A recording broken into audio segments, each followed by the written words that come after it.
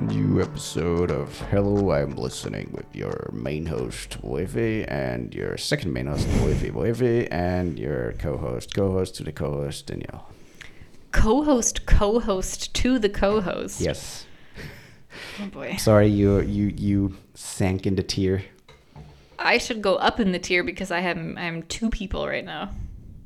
Oh yeah, that's true, because Danielle is pregnant with Segue. with a baby girl. A baby girl. Ooh, I no. did not know that, everybody.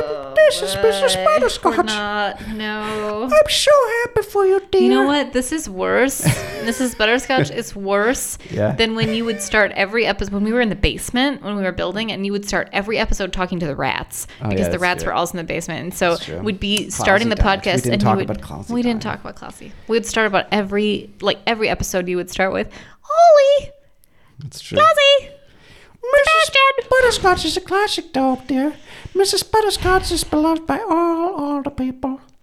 Yeah, speaking of the rats, we only have Clausy one died. rat now. Our little Clausy died. Sebastian died because of a tumor. We had to put him down. I think we talked about that. That was a while ago. And Clausy are my favorite. I don't want to say that, but he was my favorite. Mousy boy. He was the sweetest of the three for sure. He was such a sweet. He always gave kisses, snuggle. He was so interested. He, like you said, Clausy, and he just hopped up and wanted to greet you. And he was a good boy. And we noticed that he got slower and didn't climb anymore. And then I think it was like a brain tumor or something like that, because his head was weirdly swollen or like bumpy. It shaped kind of weird, like it almost like the forehead area bulged out a little bit more than usual, and he lost a lot of weight really quickly. Yeah, stopped and he didn't eating. Really eat. He couldn't eat anymore. He couldn't. He wanted to, but he couldn't bite anymore. He couldn't really move anymore. Yeah, we had to give him wet and basically wet foods. It was really, really sad. It was horrible, and then we had to make the decision to give him the peace he deserved. Yeah, mousy boy. I still miss him. Yeah, it makes me cry. Okay. But yeah, in other news, we're pregnant. We have a baby on our way. We do. Danielle has something in her oven. A bun in the oven. A bun in the oven. Yeah, we found out 2 weeks ago that it's a girl. Yeah, and I'm very excited about that. Charlotte. No. Although I do love the name Charlotte, I have to say. Charlotte. But I don't like Charlotte, komm her! I don't like it in German. Charlotte! Nein, Charlotte, lass das liegen. Charlotte, nimm das nicht. Charlotte, nimm das nicht in den Mund, Charlotte. Charlotte, ich wasch dir deinen Mund mit Seife aus, Charlotte. Yeah, I don't like the name how it sounds. I like in it in English, and I love Charlie. I love that for a girl. Charlie. But we already have a name, and we're not sharing it. Yeah, we have a name, and I put in the description. No, nobody would guess the name. Yeah, that's true.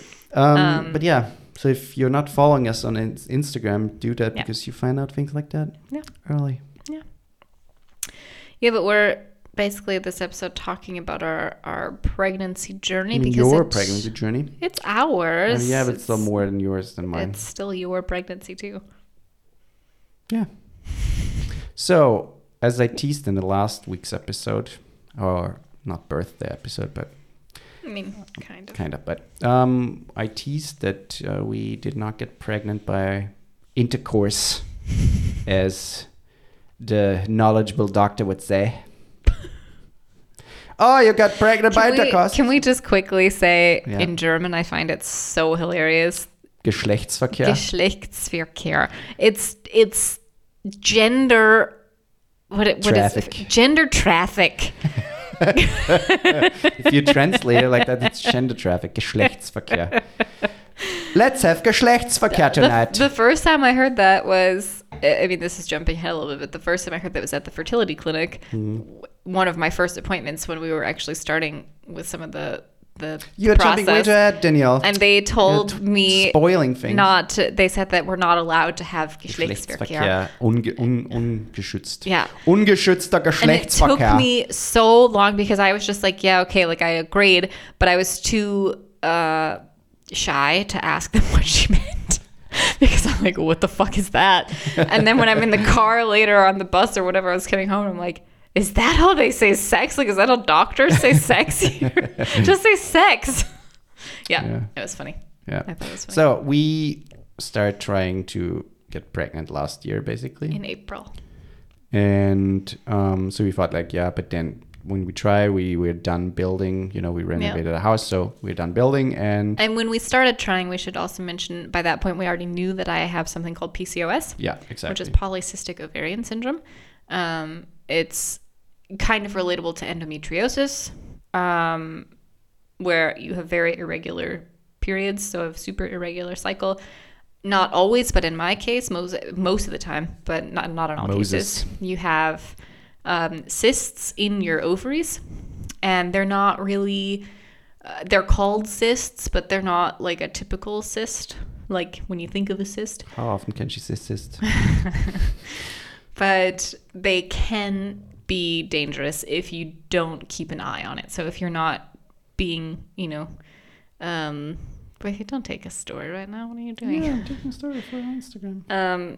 If you're not adamant about going to your gynecologist and you getting your not bi-yearly, because you go once every 2 years, it can turn into an issue, and it can lead to ovarian cancer, things like that, over a long period of time.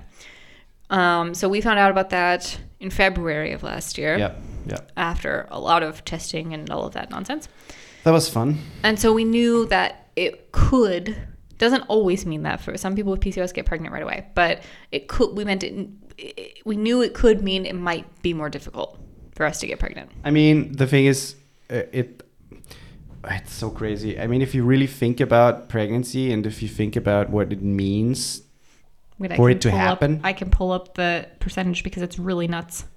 Yeah, pull it up. The process alone, I mean, the process is fun and we all know it and we all like it. It doesn't matter how you do it, with who you do it, if you do it for being pregnant or just doing it for fun, in the ass or whatever you want to do it. It doesn't matter. But if you want to just do it by like male and female specimen having Geschlechtsverkehr and, trying to get pregnant, the likelihood to be fertile, to be at the right time, for the sperm to be, good or so good to reach the egg, all the shit. There's so many factors. I mean, it's really fascinating. I highly recommend people just like look up just a quick video of how like the process of, like, on YouTube there's so many, but the process of like once the sperm is in there, just its journey to the eggs, because it's fucking insane. Yeah, it's crazy. It's something like 2 million sperm or something that are ejaculated, and only something like 200 make it into the final space there. I don't know what it's called. It's a great show on Netflix. Yeah, it's really crazy. But this is the thing. So for those of you who don't know, a woman can only get pregnant between 5 and 6 days out of the month. Yeah. You ovulate obviously once, but there's a short window beforehand and a short window afterhand that can cause you to get pregnant. Yeah. So you don't have to have sex on ovulation day, but it's better to have it a couple days before. Yeah. But the chances, so think about all the people you know who actually did just get pregnant naturally. Yeah. The chances when you are 18 to 25 years old is 20%. 20 to 25% per month. Yeah. That's your chance of getting pregnant. As soon as you get between like 25 and 35, it goes down to 15 to 18%. And when you get to 36, 10%. That's crazy. It's really, really nuts. And then you add PCOS to the mix, the chances get much lowered. And then it's really hard. And I think from what I've learned in that past year, going through the whole process of what we're going to tell you soon, is that a lot of people struggle with that. Yeah. And a lot of people clearly don't talk about it, because otherwise people would be more aware of how hard it is or hard it can be to get pregnant. Yeah. And a lot of people, just, oh yeah, we're pregnant, blah, blah, but don't talk about the struggles, if they had some, to how they got there. And I think it's so important. So it just kind of seems like... Right. Oh yeah, they just got pregnant. Everybody just naturally gets pregnant. And sure, you assume that it worked right away, because you don't assume that they had problems or whatever. But I think it's so important to talk about it, because it gives other people a more realistic perspective. Well, and it makes it feel less shameful, because And that's that as a well. really big thing for women. And I've learned, I mean, I knew that beforehand, but I've really seen it in this through like going through the experience myself. And I've been so open about it because I tend to just be open about things anyways in my life and struggles and things. And the amount of people who have come to me and like said, oh yeah, I went through the same thing, or you know, and they never talked about it, or I know so many people who went through that and they never talk about it. It's because women feel ashamed that they can't naturally do something that their bodies are naturally supposed to do, even though it's completely out of your control. And it's a societal thing, because it's not like they get actively shamed and so, oh yeah, your body doesn't work, haha, blah blah. Well, I mean, sometimes they sometimes do. maybe, but I think that's not most of the time the case. But it's like things if you say that you did like IVF or something, and then there are some people who would be like, oh, that's too bad. Yeah, I mean, sure. But I mean, most of the time it's just things like, oh, how is it when is it happening with you guys? Yeah, when it, blah, that's blah. the hardest. The question like that you get most of the time from family and maybe closer friends. And then also things like, oh yeah, we just got pregnant pretty fast. We didn't even plan to do it, and boom, it just hit or them just and in stuff general, like like when you're having fertility problems and trying to get pregnant, and especially when you really, it's something you really, really, really want. And of course, a lot of people who desperately want children end up having fertility problems. I mean, stress comes in Sure. that thing too. That makes a huge difference for a lot of people, yeah. But, you know, having to hear friends announce pregnancies or family members announce pregnancies and having puts pressure on to you. celebrate that was one of the hardest things probably I've ever done in the process. Like going through the process, we didn't tell a whole lot of people about the process until afterwards. Yep. And so it was a lot of like, it's hard to describe the feeling, because you're happy for them, but at the same time you're so sad. I mean, sure. And so it's really hard because a part of you feels like you're pretending. I mean, imagining in that moment, and you're just waiting to get home to cry. Imagine your dog just died and they got a puppy and you're like, oh, it's a puppy, it's happy. No, but it's similar, you know. You are happy for them, but at the same time it just reminds you of your pain. And sure, it's different, it's completely different. Yeah. But, or like I went to when I was right in the middle of it, I went to your sister's baby shower. Yeah. And not only was it a baby shower, so you're celebrating this upcoming birth of a child, but there were like 3 other women there with babies, and I'm just like, fuck. Like it was, I remember I came home from that party and I sobbed. That was so hard. Yeah. So, we went to the fertility, or you went to the fertility clinic because they advised you to go there. Yeah, and we also wanted to kind of get a jump on it. You know, like we had been trying from April until about July. I mean, not that long, granted. Basically not long. A lot of people would say, oh, that's not long. We have been trying for 5 years or most doctors would say try for a year, and if it doesn't work, then go to a fertility clinic. But I was like, you know, I already know that I have PCOS. I've been tracking my ovulation, which never happened. Exactly. That was another thing. I didn't get my period in like 6-7 months or something. So I was like, okay, I'm not ovulating. Exactly. So even if we kept trying, if she's not ovulating, what's the point? Sure, it could have happened because at some happened. point you get a period, but it's so unpredictable that it's really hard to track them. Yeah. So you basically would have to have sex every single night, which also gets exhausting.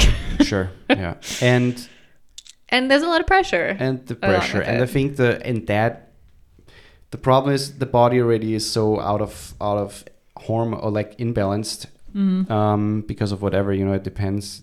But then add stress to that and the pressure of the surroundings.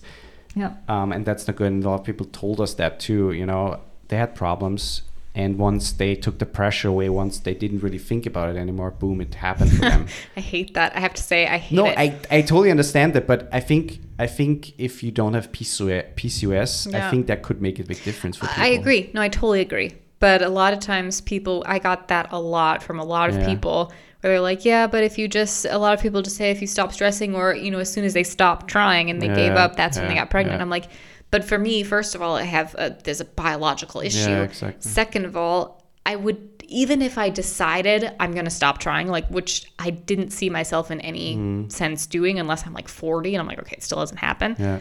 But I've wanted kids since I was a kid. So it's like, it's never something I'm just going to be like, yeah, then forget it.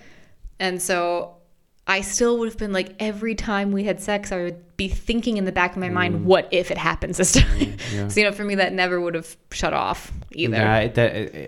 Yeah, exactly. And that added to the biological thing. Yeah. Then there might be a possibility, but it already might be so fucking slim that, yeah, sure, maybe it would happen once in 10 years. Yeah. And for some people, that's okay. For some people, that's the only option because Yeah. IVF is it's not super affordable, especially if you in the US. Exactly, especially if you live in a country where there is no general healthcare. Yeah. But so, or those things aren't covered by healthcare. I think the main thing that helped you figure out what is actually going on was just the hormone level. Like, you have this crazy hormone level. That was really insane. I mean, the PCOS is one of those things that a lot of doctors are still very uncertain about, which makes it that much harder to diagnose and treat. And there is no cure for it. It's kind of an anomaly in that sense. But it does go away for some people a lot of times after a pregnancy. So I'm kind of hoping that happens. But it can be caused by so many factors. And it took a really long time to figure out what that was for me. Sometimes it's insulin levels. Sometimes it's certain hormones in the body that are too high or too low. It's super hard to figure it out because you just don't know what to test for.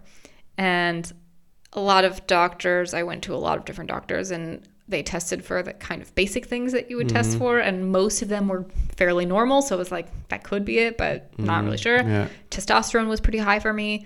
But if you remember the amount of like powders I tried, pills I tried, a lot of like holistic stuff that I tried so many things, which some of it I do credit my testosterone levels balancing out, because they balanced out before we started the fertility clinic. That's true.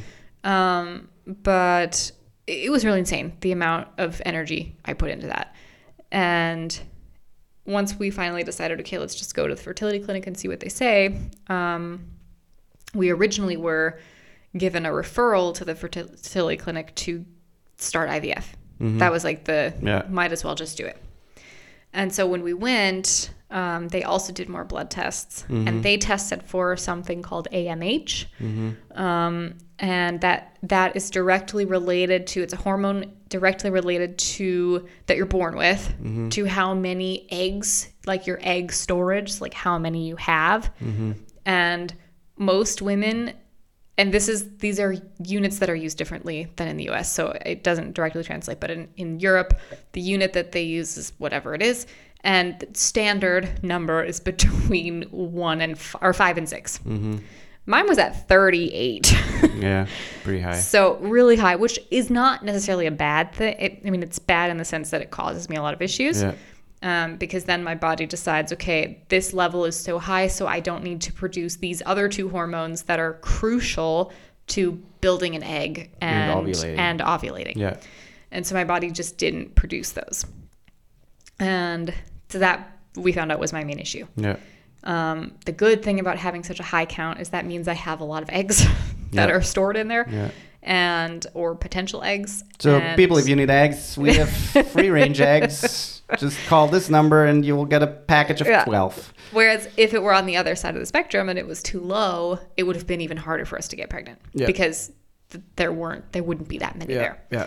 So also not a terrible thing to have be the case. So the next thing was basically the doctors telling us there is something else before IVF that we could try. Specifically because my AMH levels were so high, and they said it's very risky in my case to do IVF because it can very easily, IVF in general can lead to hyperstimulation of the ovaries, which can be dangerous. It's always a risk that you take with IVF, but they said in my case with my AMH levels being so high, the risk is way higher. And so they were concerned that I would react to the medications, the high doses of the medications for IVF, and that it would cause me some serious issues, which it can also be life-threatening if it gets too bad. Yeah, sure. If it's untreated. So they suggested that we start kind of on the same process. So you're taking the same medications that you do with IVF, but at low doses. and they kind of just see what happens. So you start super, super low, and you see how through ultrasound you can see how it's working or not working. So basically what happens is you stimulate the eggs or the follicles. Yeah. And you want them to grow to a certain size. And once that size is reached. In a normal, just a quick little science thing, explained easily. In a normal cycle with somebody who doesn't have PCOS, who doesn't have any fertility issues, your body produces a hormone called LH and FSH. So luteinizing hormone and follicle stimulating hormone. Those two hormones are responsible for building a follicle in your ovaries. And typically it only builds one or maybe two. Yeah, exactly. Within those follicles is where the egg is. And as soon as the follicle reaches a certain size, your body knows, the egg is probably ripe, because that's the right size it needs to be. And that's when you ovulate. So it stops, your body stops producing those hormones. And that's when it opens up its doors and says, hey, I'm open for business. And that's when the follicle basically pops open, the egg is released, and then it goes through the fallopian tubes, blah, blah, blah, you ovulate. Yeah. That's how that works. So people who have twins, oftentimes the case is either the egg splits or they had two that fell down. Yeah, exactly. Yeah. So in my case, because I have so many cysts, basically all of those cysts you could say are follicles that are immature. So they're teeny, teeny, tiny. And when you're then injecting the follicle stimulating hormone, which is what I was injecting. You want them to grow. You want them to grow, but you don't want too many to grow. Obviously, you want 1 or 2 tops. With IVF, you want between 7 and 10. Sure, but with the process we did, we actually wanted just 1. 2 was also okay, but our goal was 1. Yeah. And because there are so many cysts/follicles in there, it was really, really hard. Exactly. So the process was we get 1 to grow, put like another, you induce the ovulation with another hormone. As soon as it was the right size, then we would do another injection to induce ovulation, and then we would have sex at home. Geschlechtsverkehr. And gender traffic, and hope that would work. So that was the process, and we did that 2 months or 3 months. 3 months. Yeah. Or technically more, but so we started in September, and the first round. So I was doing these injections every single day myself at home in the stomach, and the first round took over 30 days. That was horrible to get to. The first round we didn't get the right size. The first round was either too big or they were either too big or too many. And we had to cancel the cycle basically. So the first trial was so difficult because it was just, you've been doing this for 30 days. I had to go to the clinic every 3 days at least, sometimes every 2 days. Yeah. So they could do an ultrasound. So that was not nice. No, it was so shitty. And constant disappointment. You constantly go in and you're sitting there waiting, like, hopefully we see some growth this time. And then they look and they're like, no, nothing's happened yet. You have to adjust your dose. Or they stayed with the dose that wasn't working because they were so concerned about overstimulating. Also, which I appreciate, sure. But also it's classic Austria right now in terms of staff. So they're understaffed. Yeah. A lot of them are stressed. They don't really talk to each other all the time. Yeah. And so every doctor you go to says maybe something else, has not the knowledge that the other doctor has. Yeah, I mean, I went to one doctor where she was like, okay, if nothing changes by the next time that we see you, then we'll adjust your dose. And then I go in the next time, nothing changed. I was excited because we're like, okay, finally we can adjust the dose and maybe it works. And then that doctor was like, no, I think we should stay with this one because I don't want to overstimulate and maybe it works this time. It's really, really frustrating. So we did it for 3 months, 4 months. Yeah, the second round, I think, was a little bit shorter, like 18, 20 days. And then we finally, I was so glad I got one doctor who I initially named Dick Doc because he seemed super, I don't know, he was not very sympathetic the first time I was with him. He ended up being one of 2 of my favorite doctors there because he was a no nonsense, no bullshit. And I loved that about him. Yeah. So by the second time I saw him, I was like, I'm obsessed. I love this guy. I hope I have him every time. But he finally was like, in the second one, he was like, you know what? We're just going to try something because we're already so far into the second round. So we're just going to try something. If you're okay with it, we're just going to crazy go up with the dose like for 3 days and just see what happens. And we did that. And what do you know? There was some growth and we were able to get exactly one follicle at the right size, induce ovulation, and then we were able to try it home. And it didn't work out. Didn't work. Yeah. But then we didn't try it another one, right? We had to wait. Oh, we had to wait. Exactly. We had to wait because, so that was in November until early December. And when I went back in, my ovaries were enlarged. And they said and there was a little bit of fluid in there. And so that's the first sign of maybe some hyperstimulation. And so they said, we have to wait and then we can try it again. So we had to wait a month for everything to kind of go back to normal. Which was actually good.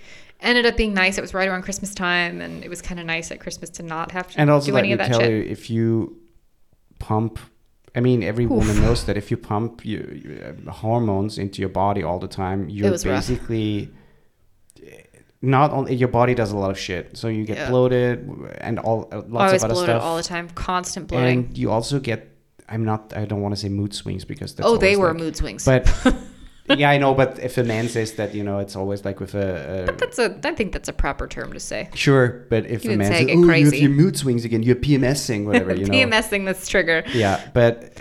think it for the women out there. Think about PMS, those mood swings, times 50. Yeah. That's what that felt like. You have to manage that for months. It's horrible. And that's what I told you, because you were like, oh, I don't want to wait another month, it's wasting, blah, blah. But that's what I told you. You are able to work out. You were able to do that was the stuff. other thing. You're not allowed to work out more than not that my doctors were like, you can go for a walk. Yeah, I'm exactly. Like, fuck you. So you were not able to do anything, basically. And it was a nice vacation almost from pumping yourself, like injecting yourself with hormones. It was really, it was nice. It ended up being nice. But we basically then decided, okay, we do it. No, we did one more. We did one more? We did 3 rounds. I just didn't even remember that. Yeah, we did one more round. And the doctor said, if it doesn't work this time, we can talk more about IVF. Yeah. We did one more round and it didn't work. Yeah. But again, to the point where there were too many that time, I think, the third round. Really? So I thought it was nothing. We had to cancel. Oh, we had to cancel. We had to cancel because there were like 4. Oh, okay. Because my body just, again, was so weird with the doses. It was always different. It was always different. But at the same time, consistent. it was also good because we saw that the stimulating helped and we could get a certain amount easily, which is good for IVF. Exactly. And so they said, you've already been through this for X amount. We've done, and by the way, just to put it in perspective, the fact that my rounds were taking like 30 plus days is outrageous. It is unheard of. It usually takes like 8 to 14 days. Yeah. Most women have to do 8 to 14 days of injections before they have 1 or 2 follicles. Yeah. With IVF, it's the same, sometimes 8 to 12 days before you are ready to go. Yeah. So it was really rough. The third round we had to cancel because there were too many.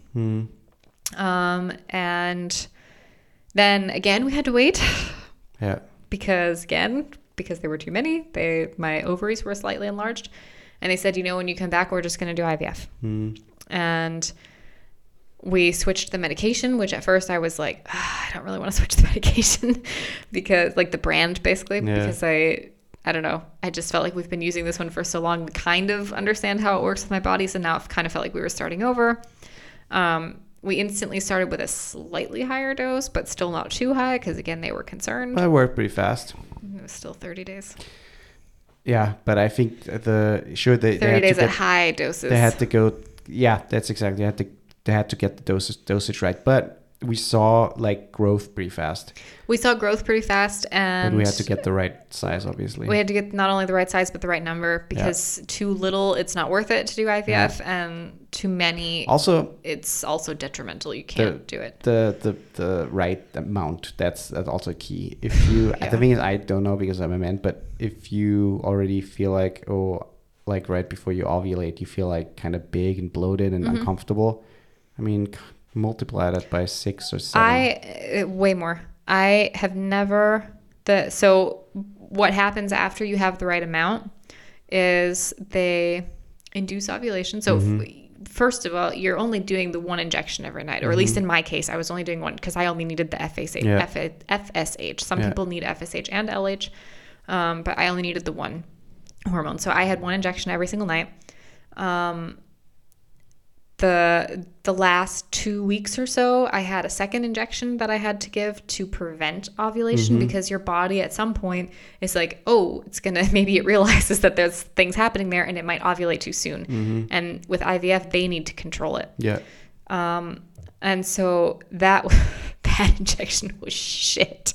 I hated that one. That was the big needle, right? It was a very dull needle. So the needle for the other injections was super thin. I still felt it, and sometimes it took everything in me to stab myself one more time because, eventually you get really sick of it. But at least after a while, you don't notice the medication anymore. It doesn't burn as much because you're used to it. That one hurt like fucking hell. It was so bad. Not just the needle, but the medication itself. It was awful. Yeah. So then you did that for about 2 weeks where you're taking 2. Once they were all big enough, the next step is that they induce ovulation, which I had to go to the hospital for, which normally I did it myself, but it was a different medication. That one also really hurt.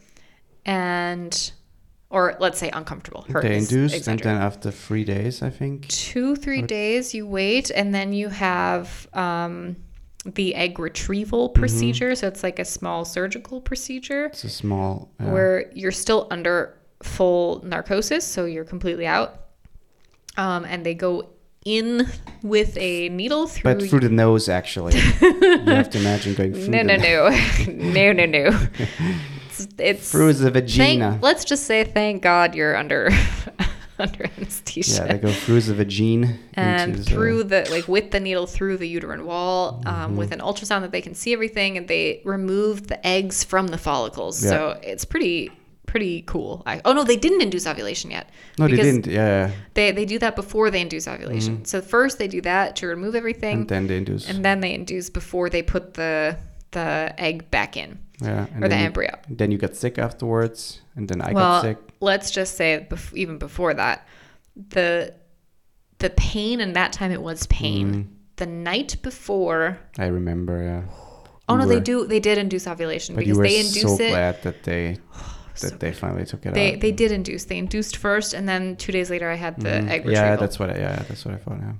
Yeah. But because that's what caused it to hurt so bad, because all of those your body is trying to ovulate, and you have I think we had 10 or maybe more, 10 to 15 follicles that were ready to go. I was super bloated. And it hurt. It was extremely painful. I couldn't sleep. I ended up I couldn't sit. I couldn't lay down. I ended up just being I was at 3 a.m. in the living room on the floor in a tabletop position. And then I went into child's pose, and I was just I can't, it was horrible. It was absolutely horrible. And then that morning we went into the clinic for the procedure. And let me tell you, a lot of people said it's quite uncomfortable afterwards. And it was a little uncomfortable afterwards. But in comparison to what it felt like before, I was like, thank fucking God. Yeah.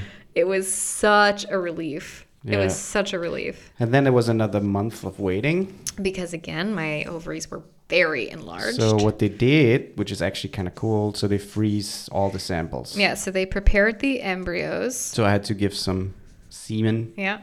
And they prepare them. So basically they fertilize them and then they freeze them. So we had great success because they were able to retrieve 18 eggs. Farm. They farmed. They were able to farm 18 eggs, which is outstanding for IVF. Yeah, that is they outstanding. Sold some actually on the black market. So they got 18 eggs. 14 of those eggs were viable, which is also outstanding. Yeah, we had some for breakfast. They were great. 12 of the 14 were successfully fertilized, which is also fucking awesome. Yeah. And I think legally they're only allowed to freeze up to 6, so they only took 6, but I'm assuming they took the 6 best looking ones. Yeah. They basically let them they fertilize them and then they let them start to develop A little bit. for a couple of days. And then they freeze them. So they cook them a little bit. And then they freeze them when they are blastocysts. They're exactly at the already a little developed stage. Yeah. So technically, there's something happening already in that egg. Yeah.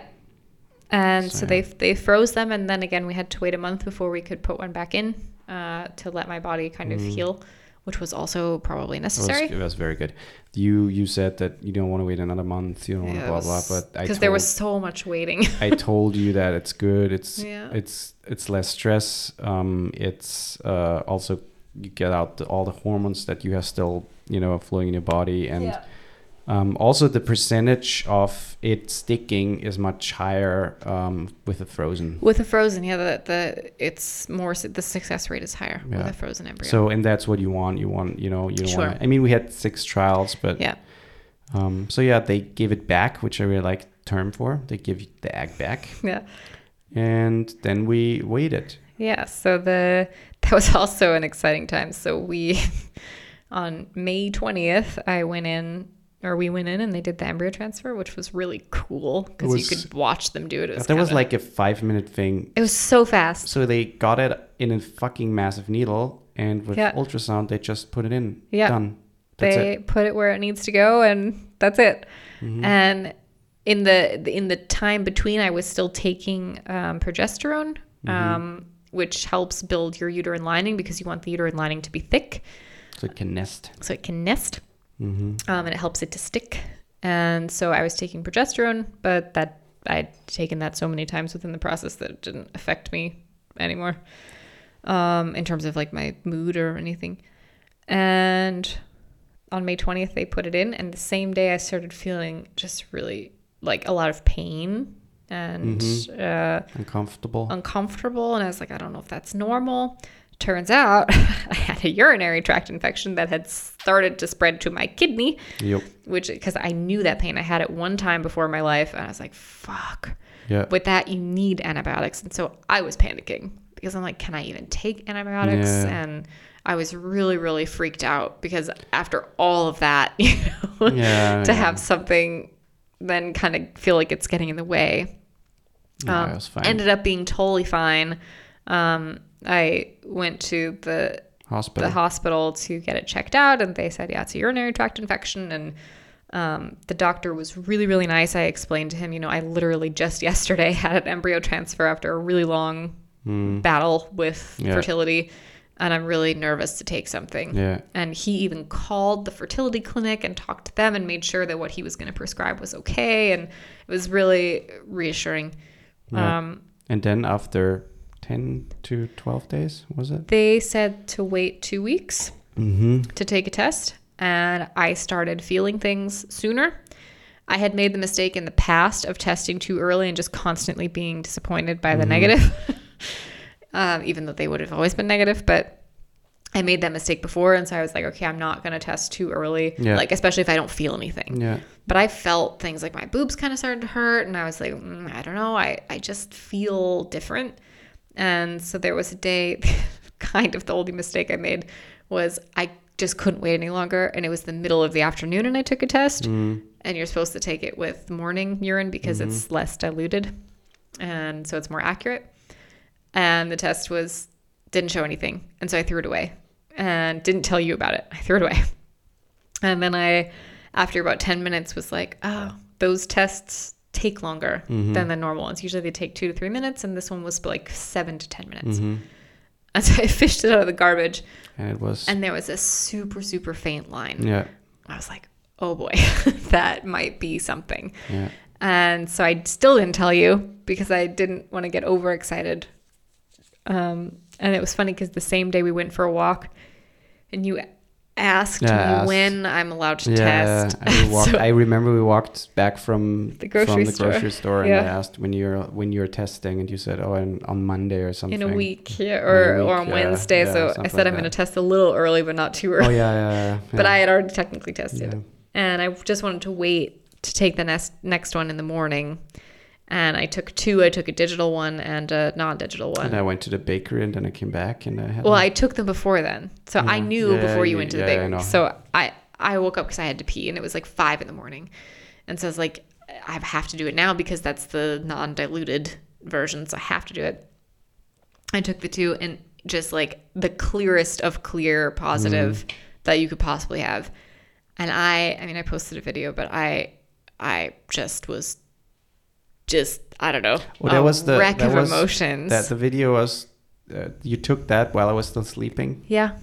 That's funny. I was trying to not sob super loud, but I'm in the bathroom and because I documented a lot of things throughout the journey. I documented crying in the hospital bathroom. I took a picture because I'm like, I want to, like, out of disappointment, because I just wanted to document the whole journey, to be able to look back at it. Like, this is all of the shit I went through to get to this point, and, not take it for granted. So I just really wanted to have that.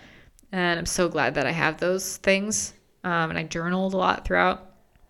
And I was like, I really want to. I took lots of videos. Whenever I would take a test, I took a video, because I was like, if it's positive, I want to remember that. I want to have that. And it was just like the most magical moment.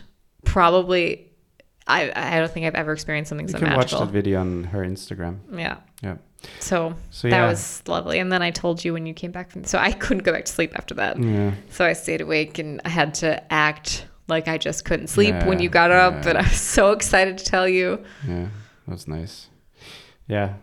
So the thing is, I get that there are much worse stories out there from other people in terms of, getting pregnant, maybe way more struggles and years passing with trying and failing. And even we have some friends that they basically tried 10 years and couldn't get it to work. And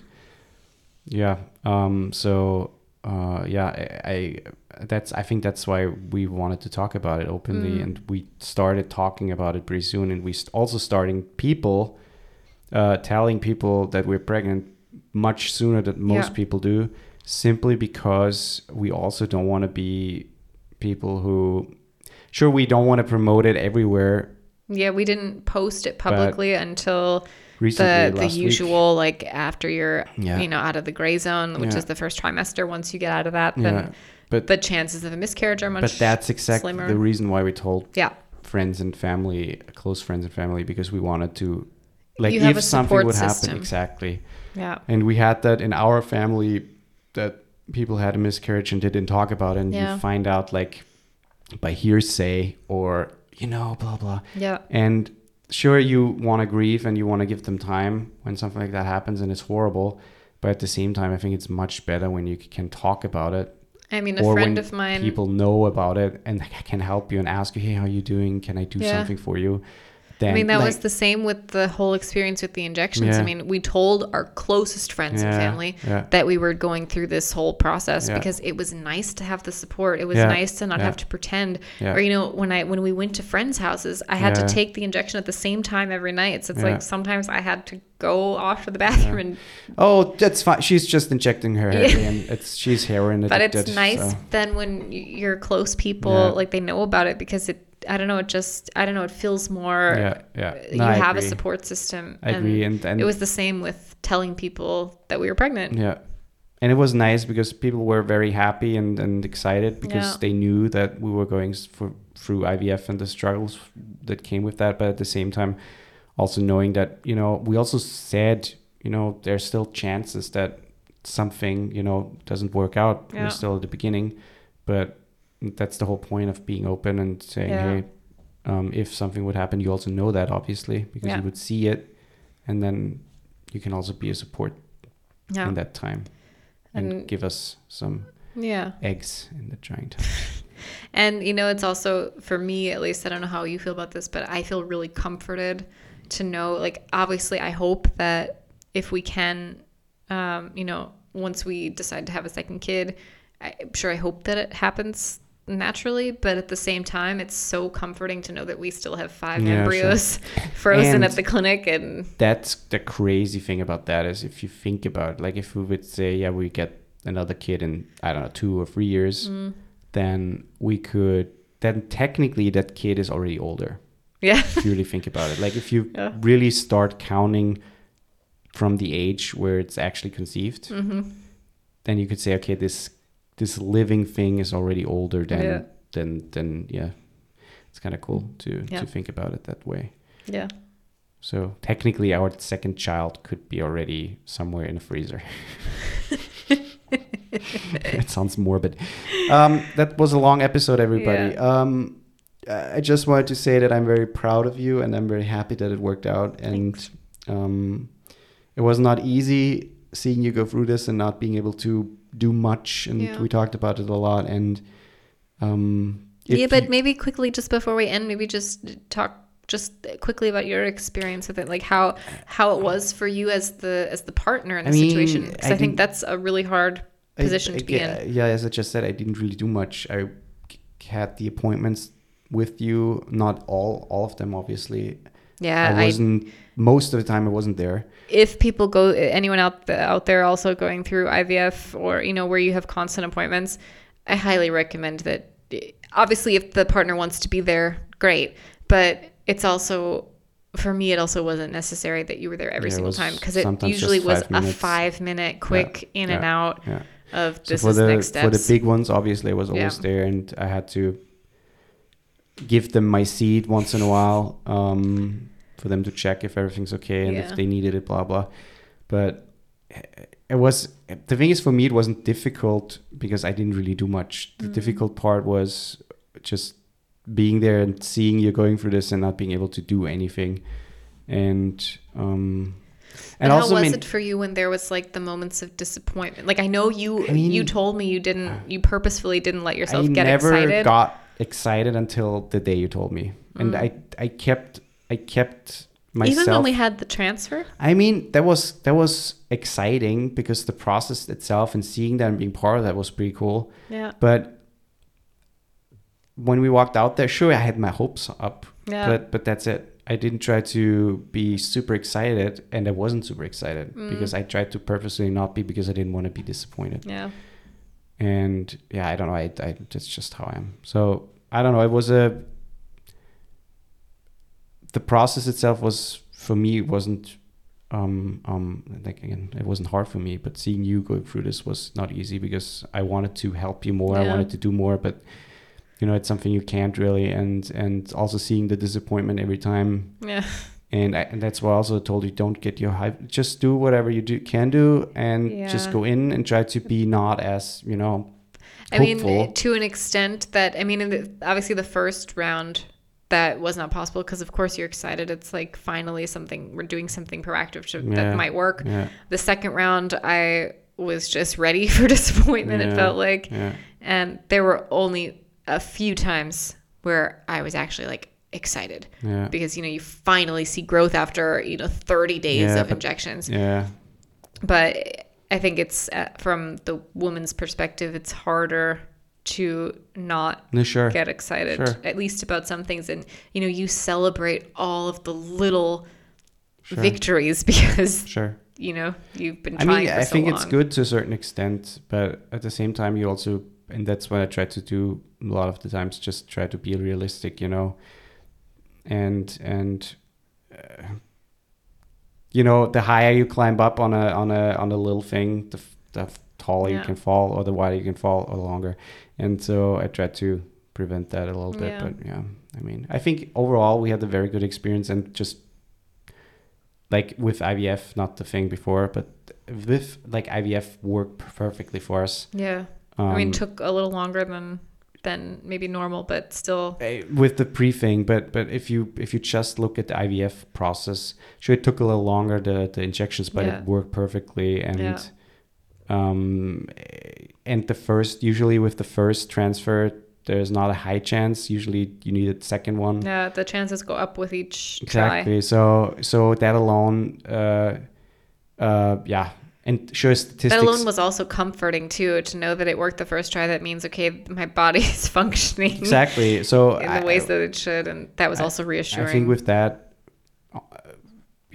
I think it was overall a very good experience, and also seeing. It's kind of sad, but seeing a lot of people there at the clinic, and also then talking about it open and hearing, oh, this couple has problems, this couple has problems.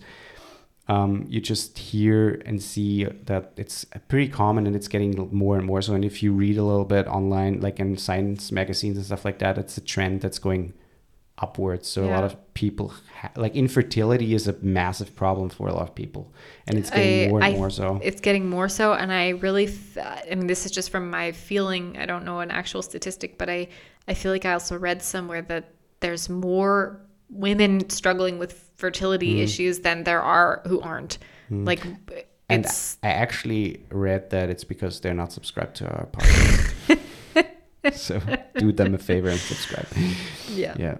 Nah. But you know, just any women out there or men out there, anyone out there struggling to have children, it's not, because obviously fertility issues can also come from the man's side as well. Sure. It's nothing to be ashamed about, and obviously it's your choice if you want to talk openly about it, but I at least highly recommend. I found like an online support group for women with PCOS trying to get pregnant. It was really helpful for me because I felt very seen. Just the sensations and, hey, is this normal? Did it happen for you too? And all this shit. And just reading how many other people are in the exact same boat, you know, it was really comforting. So I highly recommend trying to find something like that. But also just try to push the shame out of it, because there's nothing shameful about it. No, it's not. It's shit. It is absolute shit. And, you know, it's okay to say it's shit. Being positive all the time is not possible. Yeah. But I can tell you 100% it's absolutely worth it. I mean... That the second I got that positive, you see it in the video, all of that stress from all of the months and months and months of trying, the year of trying was like gone, just gone. I also want to just say that we are very privileged in the sense that we could do IVF and we were able to afford it, since there was a massive help from like an institute that helps people who are married and want it. And also the healthcare system. And the healthcare system obviously covers the majority of the costs. And so without that, we would not have been able to do that. Yeah, I can't imagine being in the U.S. trying it, and because most people can only afford the one try, and that's it. So not only is there the stress of fertility issues, but there's the financial stress on top of it, and the fact like we've only got this one shot. I mean, it's fucking. So my heart goes out to all of you. Yeah, we're very aware of that. If you like what you hear, please subscribe, or just subscribe. Like the podcast or rate the podcast on Apple. And if you want to talk about us more about the whole thing, just let us know. On our Instagram. We're open about the whole process, especially you, because you know more about it than I do. And I feel like kind of an expert after all of that shit. And we hear each other next week. Indeed. Watch out for deer.